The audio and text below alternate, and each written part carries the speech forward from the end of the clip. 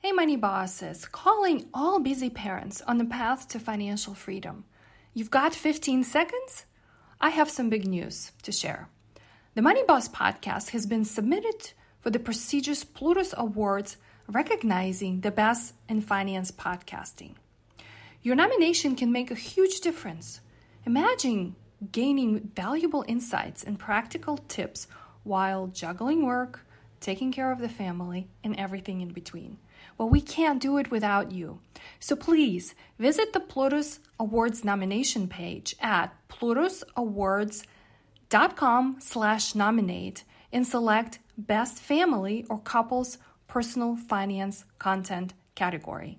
Together, let's empower our parent community, navigate the financial challenges, and build the life they always dreamed of.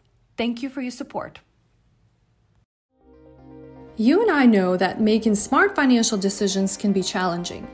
But in the 21st century, financial freedom is no longer just for the 1% wealthy. It is for you and me. The question is, how do we find time, avoid making painful mistakes, and find the best resources to help us reach our financial goals? Join me on my journey helping busy families figure out how they can gain financial confidence and clarity, get actionable tips, and learn from the best experts on how to stop trading time for money. It is now the time you started living your best financial life. My name is Anna Shergunina, and welcome to the Money Boss podcast.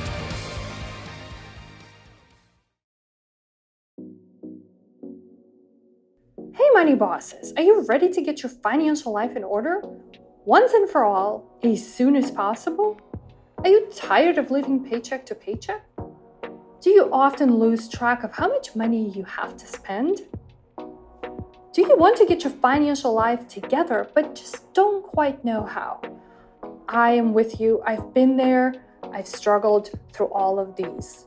And I know you owe it to yourself. You owe it to yourself to get better. So why do you continue to struggle? I know you can get your own money in order.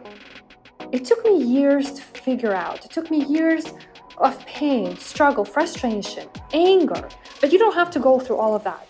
You don't even have to get a financial planning degree like I did in order to be successful. Allow me to present to you my money flow system, a free playbook of how you can automate your finances, even if you hate budgeting. After you download this free playbook, you will never have to worry about budgeting, and who likes that budgeting thing anyway? You will stop accumulating debt and create a bulletproof plan of how to quickly pay it off. You will be able to pinpoint exactly what your income and expenses are. You will never have to miss a single bill again, and you will always have a solid idea of how much money is in each of your accounts. So head over to money-flowsystem.com to download my free Money Flow Playbook, a blueprint to streamline your finances in less than 5 weeks. Guaranteed. Head over to money-flowsystem.com. Everyone talks about finding success in our professional life. But what if we redefine success on our own terms? Today we have a remarkable guest joining us on the show, Wendy Cocke, an accomplished engineer and the author of the best-selling book, Making Flex Work, Defining Success on Your Own Terms. With over 2 decades of experience leading global teams and Fortune 500 companies, Wendy realized the importance of crafting a work-life balance that truly resonated with her, especially as a working mom. About 10 years into her career, she made a pivotal decision to pursue a flexible work arrangement, despite the concerns about stalling her career. But that decision provided transformation to everything. In this episode, Wendy will share invaluable insights on how you can reframe your professional life and thoughtfully customize your schedule to harmonize all aspects of your life. She'll guide us through her 4-step evaluation method, a powerful framework from her book, and reveal how it can significantly benefit readers like you. We'll also explore how to proactively manage your presence to build a strong personal brand, creating opportunities for growth and success. If you ever wondered how to navigate the challenges of customizing your work schedule and worried about potential pushback from your employers or colleagues, Wendy will provide insightful advice to empower you on your journey. So get ready to embrace fresh perspective on work and life as we dive into the wisdom shared by Wendy Cocke.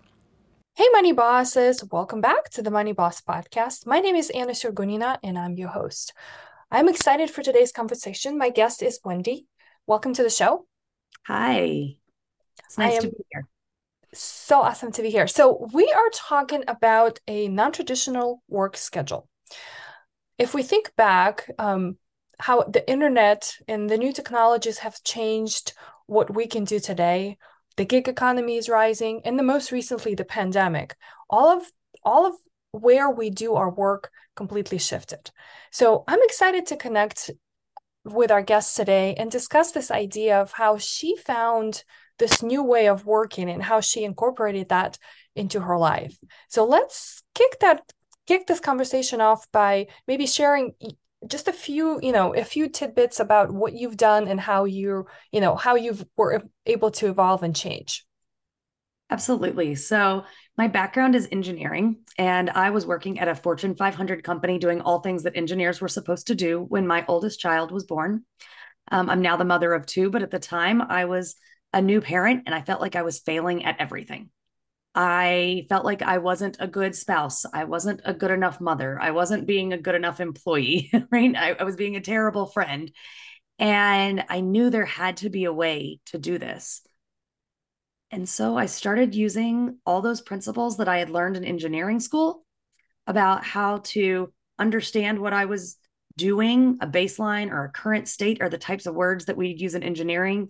In non engineering words, you would use that as journaling or tracking your time. I started doing that. I started realizing that if I could be intentional with that time, I could piece it all together like a puzzle.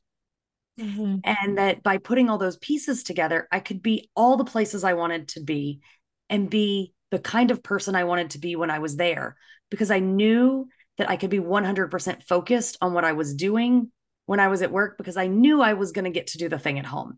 And when I was at home, I could be 100% focused on at home because I knew there was a time block for the work to happen instead of it all just blurring together.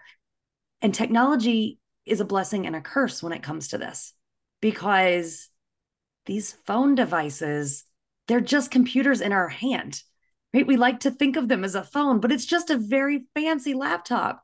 And so work is in it all the time. It's constantly calling to us when we're in our lives, doing our personal lives.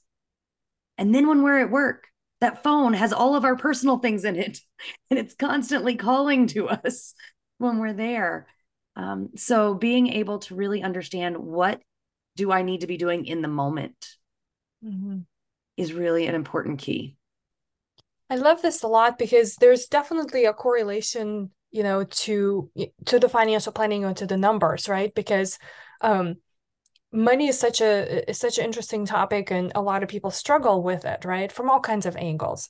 Um, and so, but when you look at the data and you as an engineer, like when I looked at how all of this could be put in the system, that completely, right, shifted your view of it, right? There was no more struggle. So and this is like one of those things that I, bring to clients and all of the listeners here on the podcast is like, numbers don't lie, right? You can tell yourself all kinds of stories and come up with all kinds of excuses, but when you actually sit down and you analyze and you come up with a plan, then things can start to shift. So let's talk a little bit. I know you have a book on this topic, and we're happy to share. Yes, Making Flex Work, and I'll include a link in the show note too. But let's talk a little bit about that system, because I think it would be really helpful for our listeners who are just maybe intrigued by this topic, but they're thinking, this is not for me. This I work at a big company, and there's no Right. way, I can have this in my life. So let's just break some of these myths for them. Absolutely. So I have in the book a system that I call the evaluation method. It's a 4-step method, E, V, A, and L. You're going to evaluate what you are doing. E is every hour counts. This is about writing down where you are currently spending your time. This is the reason that Weight Watchers works. It's the reason your financial planning works. Knowing where your money goes, your time goes, your calories go, it's all the same.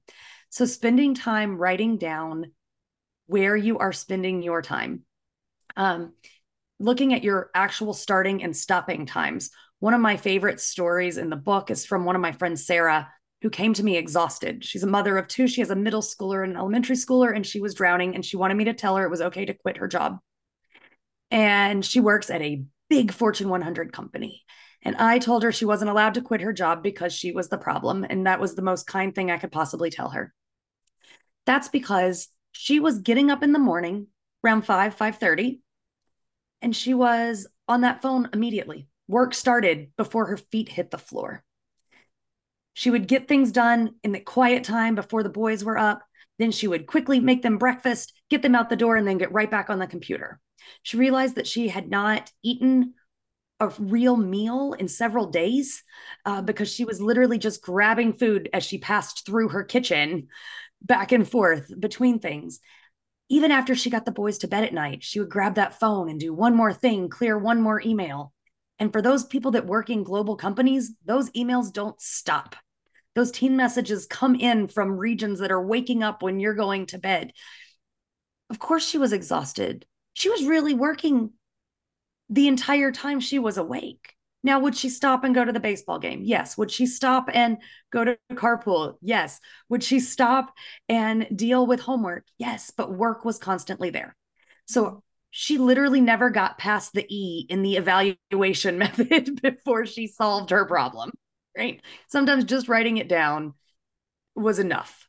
Mm-hmm. The second letter in evaluation is V, and that is value optimized work. This is where if you look around to your peers at work and they seem to be doing things faster than you, or if you know there's some things you do that you struggle at, ask for help. I was a people leader for over a decade in big companies, and every year I had to set performance and development objectives for my team, right? Development objectives are hard if you don't know what the person is struggling with. So if as an employee, you come to your manager and you say, hey, I think I could be faster, more efficient, or better at this thing if you gave me this development, you've now done their job for them. Not only will they say yes, but you've made them look good in the process. The third letter is A, assessing the expectations. Often the reason we feel like we're drowning at work is from things that are not actually related to our job. They are the little things that we have picked up along the way that made sense at the time and maybe don't make sense for us anymore. Just because you can be doing something doesn't mean you're the right person to be doing it. Is it something you picked up when you were a junior employee that you're still doing? Well, give it to another junior employee. Let them have that opportunity to do it. Is it something that you did in a previous role, but you are still in the company in a different job? We'll give it back to that role. Is it something that brings you joy and yet sucks a lot of your time? Okay, find joy somewhere else. Mm-hmm. Understand where it brings you value and where it brings the company value. Okay. And then the L is an engineering concept. I use it to say leverage small changes. The engineering concept is this idea of a Kaizen, if you want a really fancy word for it. Mm-hmm. It just means do a little and then check and then do a little bit more. This is the idea of you sort of play with your schedule. See if stopping or starting 30 minutes either direction makes you feel more in balance. See if adding 15 minutes here or there changes things. See if, oh, well, maybe once a week I'm going to work out during the day instead of when I'm also trying to get the kids ready for bed. By doing small things, if they work, you can do more of them. And if they don't work, you can undo them. And most people won't notice.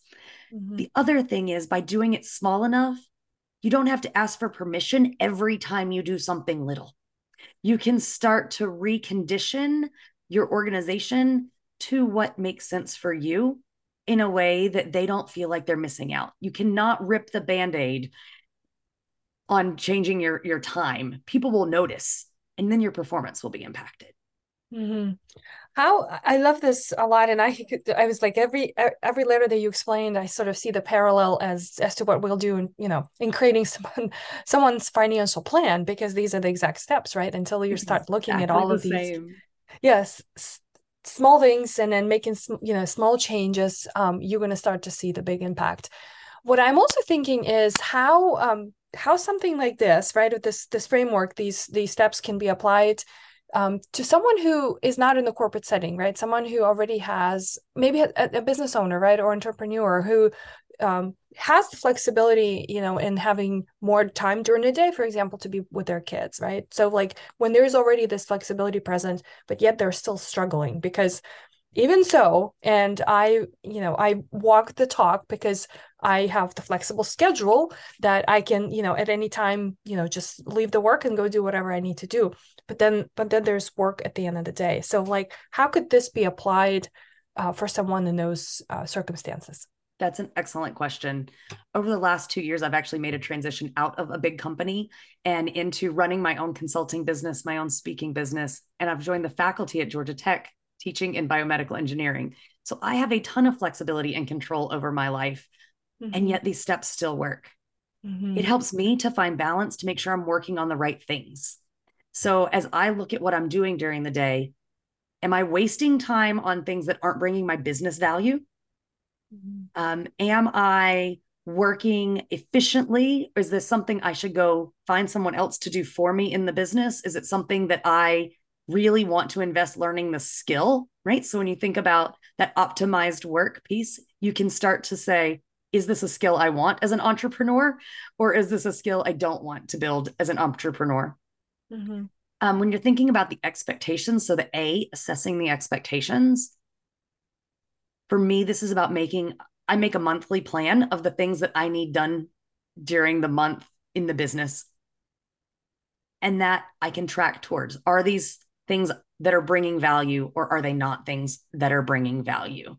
Um, is Does it make sense from a financial standpoint on my business to go in and check my books every day? Or does it make sense to check them on Fridays? Or does it make sense to check them at the end of the month? Well, it's the same amount of time every time I go in and reconcile my Mm-hmm. business. What makes sense for me? Am I doing it to waste time? Am I doing it because I'm nervous? Am I doing it because it's actually adding value to the business?